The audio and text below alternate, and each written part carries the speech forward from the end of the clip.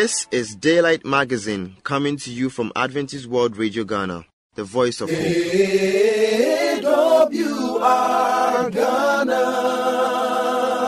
voice of hope. Today's Daylight Magazine has segments designed with you in mind.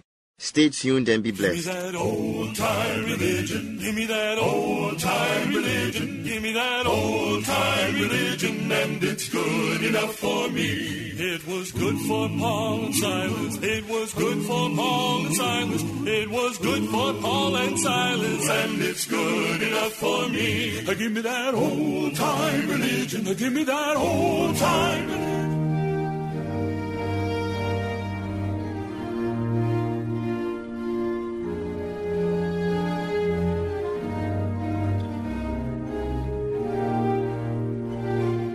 Our topic for today is God leads the way, and it can be found in Exodus chapter 13, verses 17 to 22. And I read, "The people of Israel set off from Egypt with great excitement. At last, they were free from the Egyptians who had made them work so hard and treated them so harshly. Now, with Moses to lead them, they were going to the country God had promised to give them when he had called Abraham to follow him all those 100 years before. But how were they to find the way to the promised land of Canaan? All around them was desert. There were no clear paths to follow and no signpost to show the way. God told Moses that they were not to take the shortest route to Canaan, because there were frontier guards along it. God did not want his people to have to face a battle so soon after they had begun their journey. He planned to take them by a longer route, and he was going to show them the way. God went ahead of them. There was a column of cloud in front of them in the daytime and a column of fire at night to show them that he was there. When the cloud or the fire moved, the people followed where it led. When it stopped still, the Israelites knew that it was time to put up their tents and stay where they were for a while, until the column of fire or cloud began to move again. By day or by night, the people could travel on their way because God was with them, guiding them all the time. And this is the end of our story for today.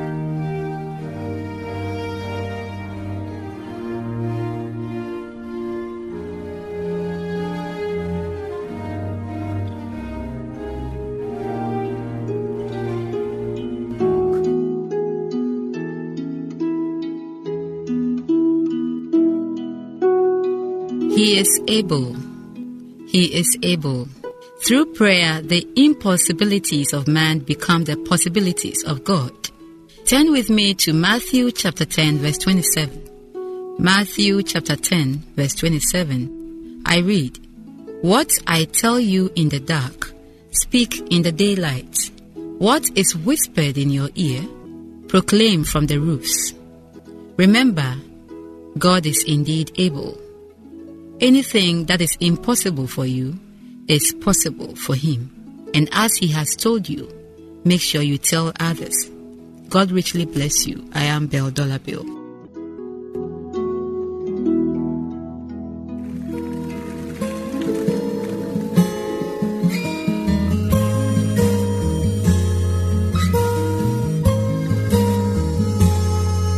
When I'm alone with you, Lord, my troubles seem to disappear.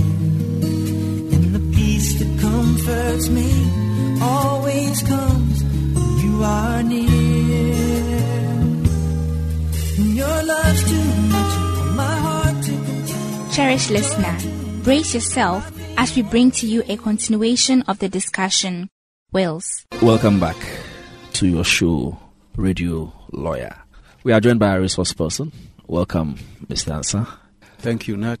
Now let's look at another scenario where, interstate by the fractions that you mentioned, some of it would devolve onto personalities other than the surviving spouse or child, if there be any. But let us fancy the situation where two people, husband and wife, for example, died in circumstances that one cannot tell who predeceased the other. Because one taking the lead would necessarily mean that the other person inherits. How would the law look at a situation like that? There is a theory in law that attempts to resolve a situation like that. And there is, we should say, a presumption. Okay. So whether it occurs in testate succession or intestate succession, when a testator and a beneficiary die under a circumstance and one cannot easily tell who died first before the other, the presumption in law is that the testator died before the beneficiary.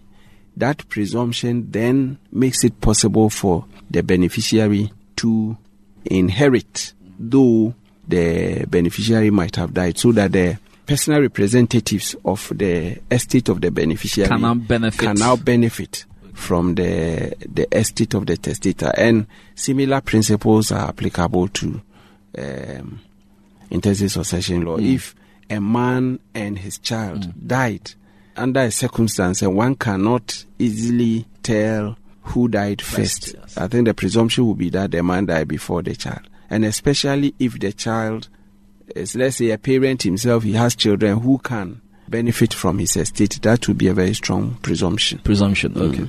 Now, when we were looking at wills or testate succession, you walked us through the process where maybe if the testator passes on, the steps that the surviving spouse or persons could take. Now, what happens where the person dies intestate? When a person dies intestate, basically, the relevant family members must agree and nominate people to apply for letters of administration. Okay. Often there are disagreements. The courts, in line with the modern trends and the posture of the law, favors the nuclear family in granting of letters of administration above the customary family, because in any case, in a situation of intestacy, a chunk of the estate now devolves to the nuclear family. So where there is a surviving spouse, there are children, there are parents, the interest of the customary family and all of that are at stake.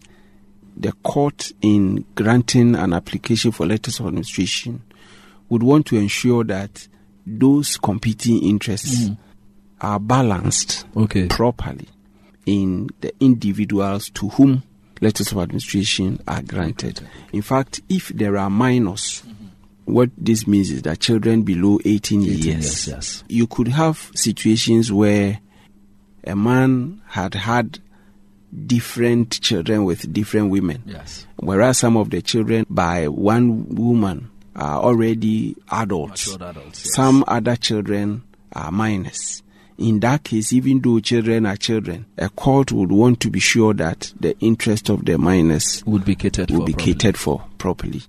If there are, let's say, children by a different woman and a surviving spouse who didn't have a child, that is a different scenario. But the bottom line is that a court, in granting letters of administration, would want to ensure that these competing interests are properly catered for. So if there is an understanding, then the family members can put forward individuals to apply for the letters of administration. They must be competent people in the sense that they must not be children, minimum 21 years of age, sufficiently related and trustworthy to perform that task, which is an office of trust. And in some circumstances, the court would require head of family to swear to an affidavit. That's a position I personally disagree with, because a head of family can always sabotage the process and undermine surviving spouses and children, but some courts, some judges insist more of a standard procedure. For the head of family to swear an affidavit and agree that the persons put forward as applicants, he agrees and all of that. So, standard procedure, but you would also have to prove that a person is dead. Normally, you prove that by exhibiting, showing death certificate or burial permit to show that indeed the person we are talking about is dead. Application is filed. We estimate the value of the estate, just like testate succession, and some tax is paid, and then the letters of administration is granted. When it is granted, the administrators must administer the estate according to law. Okay. And not anyhow. Okay. So it's not as if once you obtain letters of administration, you can do what you like. No. Okay. You must administer the estate according to the testate succession law. Let me find out one interesting thing. We live in a society where the perception is always that the women have a right to the estate of a deceased husband, but the vice versa is very rare. I think we touched on this a few weeks ago. The law is very neutral.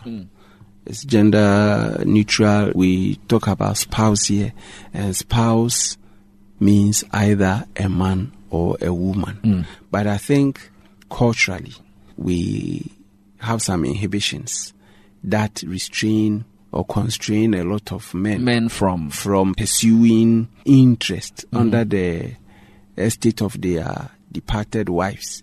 People see such men as irresponsible, so some men will shy away from it. Shy away. Okay. And it is also possible that our society is still such that men tend to be wealthier than women, so that situation tend to be more prevalent, where women must get something from their deceased husband's estate to take care of their lives.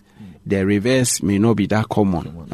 So let me ask you what probably will be my last question. The intestate succession law, you made us understand, was brought in to cure a certain mischief or to do certain things. I mean, whilst you were going through the various scenarios, you were mentioning 3/16, 2/16, 1 quarter, 1/8. And I was asking myself, what is 3/16 of a 3-bedroom house? Does the intestate succession law actually address? It doesn't. The intestate succession law solved some problems. Okay. But it brought in its wake another set, some other problems too. I will mention a few of them. Okay. For example, the law treats all children as children. We didn't get into detail. For example, if a man had only one house and household chattels, we just simply say that then the surviving spouse and the children take it. Take it, yes. But in many situations, the surviving spouse and children are not necessarily in agreement and at peace with each other.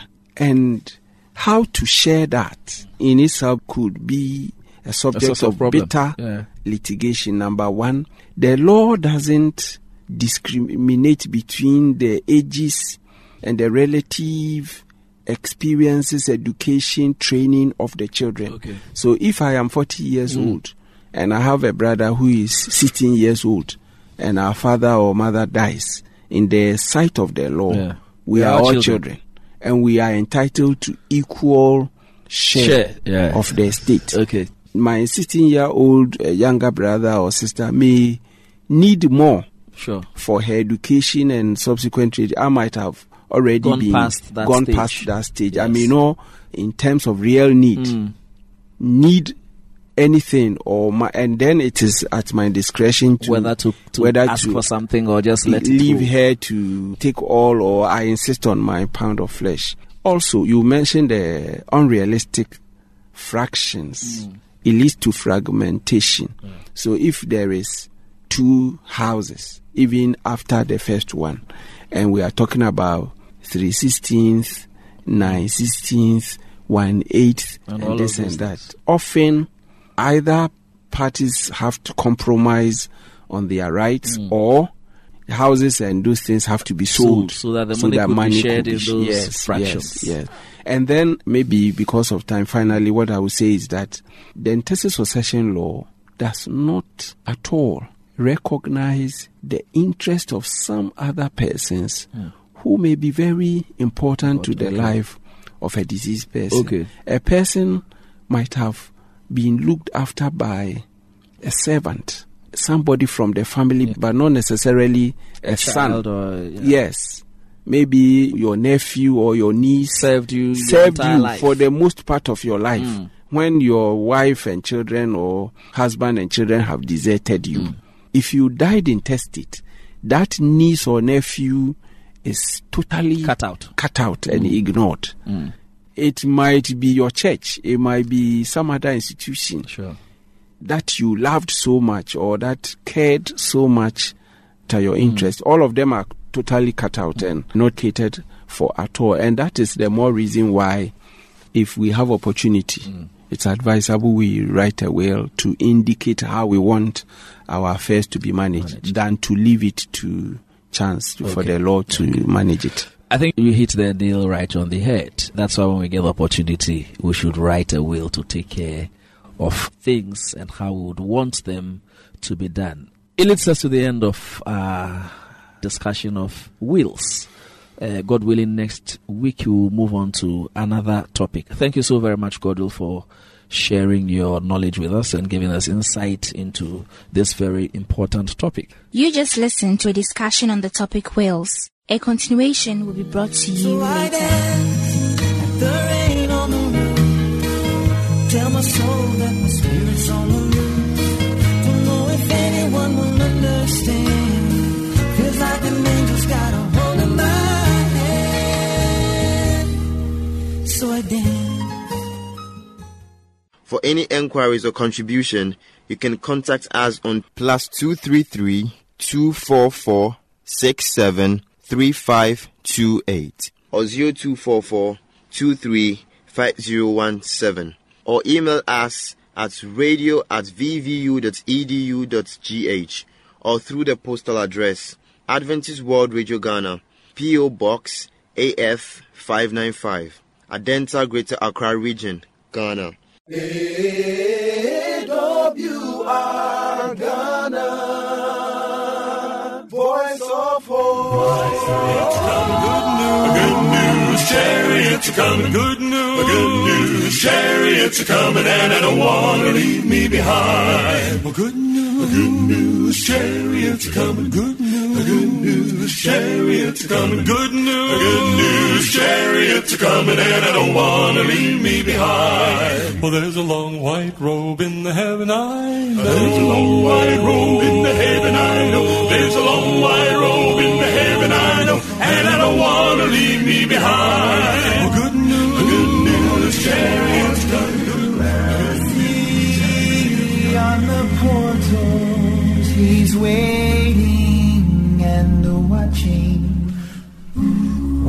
Friend, you are welcome once again to Moment of Truth. I am Pastor Ebenezer Quay, and we are looking at the series Hope in the Den. Let us pray. Lord, as we continue with this presentation, may you speak to our hearts. Touch my friend, my listener, and let your will be done in his life to find hope even in the midst of hopelessness. In Jesus' name we have prayed with thanksgiving. Amen. We have seen that there can be hope even in the hopeless situation. And God is willing to give you that hope even as you listen to this series.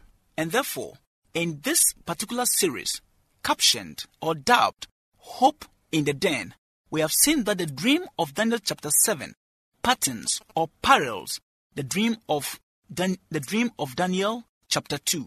Indeed, this man Daniel was special. He was a great man, and yet we said he had his enemies. As we read in Daniel chapter 2 verse 1 and 2, the Bible says, it pleased Darius to set over the kingdom 120 satraps to be over the whole kingdom, and over these 3 governors, of whom Daniel was one, that the satraps might give account to them, so that the king would suffer no loss. This king was strategic. He put 120 men, capable men, in charge of the whole empire. And out of this 120, he set 3 over them. Praise God that Daniel was part of these 3. He was preferred above his fellows by King Darius. Daniel was preferred because in him was found an excellent spirit. Because he has distinguished himself above all, Daniel was a great representative of the ideals of God. You have been given great talents and potentials, like I said from the beginning, that you should achieve excellence to the glory of God. The Bible says in Daniel chapter 6 verse 3 and 4 that then this Daniel distinguished himself above the governors and satraps because an excellent spirit was in him, and the king gave thought to setting him over the whole realm. So the governors and satraps sought to find some charge against Daniel concerning the kingdom, but they could find no charge or fault because he was faithful, nor was there any error or fault found in him. What a man! How I wish this could be said about me. How I wish this could be said about you. That people will look at your life and say there is no charge, there is no fault, there is no error, there is nothing done, there is nothing that could speak ill about you and your God. That is why we can continue to study and find principles that will guide our lives to live like Daniel. We live in a generation which has become so perverse that one can hardly find any righteous person. But God is counting on you. God is counting on me that even in this generation, we can stand faithful for Him to be counted as excellent, without fault and without blame. Friend, there is hope for us today. The God of Daniel is the God I present to you today. He who has made Daniel righteous, He can make you righteous also. A man by name Duke of Wellington, he said, "Education without morality creates clever devils." Yes, indeed, our world today is craving for more knowledge. Academia is certain for people who are just intellectualists, but God is also interested in moralists. He wants people who can combine academic excellence with spiritual excellence. A life of fulfillment must be a life which is balanced. God is looking for people. God is not looking for only intellectuals. He is looking for people who will combine academic excellence with spiritual and moral excellence, just like the man Daniel. That is why I present to you Christ Jesus today. He can transform your life to give you that excellence intellectually and also give you that moral and spiritual excellence. In Daniel chapter 6 verse 5 to 9, they said, "We shall not find any charge against this Daniel unless we find it against the law of his God." So they thronged before the king and said thus to him, "King Darius, live forever. All of us have consulted together to establish a royal statute and to make a firm decree that whoever petitions any god or man for 30 days, except you, O king, shall be cast into the den of lions. Now, O king, establish the decree and sign the writing so that it cannot be changed, according to the law of the Medes and Persians, which does not alter." Therefore, King Darius signed the written decree. My friend, yes, you may be clean and pure, and yet people will not understand you, and therefore they will stand against you. Daniel was excellent. He was excellent in all things, and yet some people stood against him. But I tell you, I want to encourage you that the people who want to pull you down, the people who will want to pull you down, God will put them in their own plots and their own pits. Daniel didn't give up. The Bible says in verse 10 of Daniel 6 that now when Daniel knew that the writing was signed, he went home, and in his upper room with his windows open toward Jerusalem, he knelt down on his knees 3 times that day and prayed and gave thanks before his God, as was his custom since early days. Daniel knew everything about the laws of Persia. He knew that the laws of Persia can't be altered. He put his potent faith, his trust in God cannot be taken away from him. His prayer cannot be changed by a decree of any earthly king. They found him praying and making supplications to God. They reported to the king. The king tried to set Daniel free, but could not speak against the law. Daniel was cast into the lion's den. My friend, what you cannot do in the time of peace, you cannot do it in time of trouble. The Bible says Daniel was a man who was accustomed to praying 3 times a day. That is what the Bible says in Psalm 55 verse 17, that evening and morning and at noon I will pray and cry aloud, and he shall hear my voice. As you pray today, even in the midst of your situation, may God hear you. May he come to your rescue. May he give you hope in the midst of hopelessness. Continue listening and you'll be a blessing. I am Pastor Ebenezer Quay, and this is Moment of Truth. May you be blessed as you continue listening. In Jesus' name, Amen.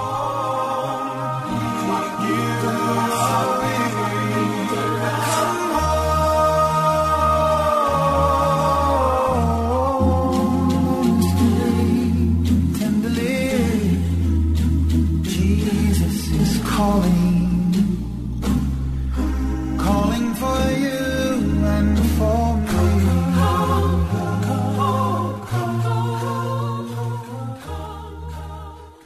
Thank you very much for staying with us.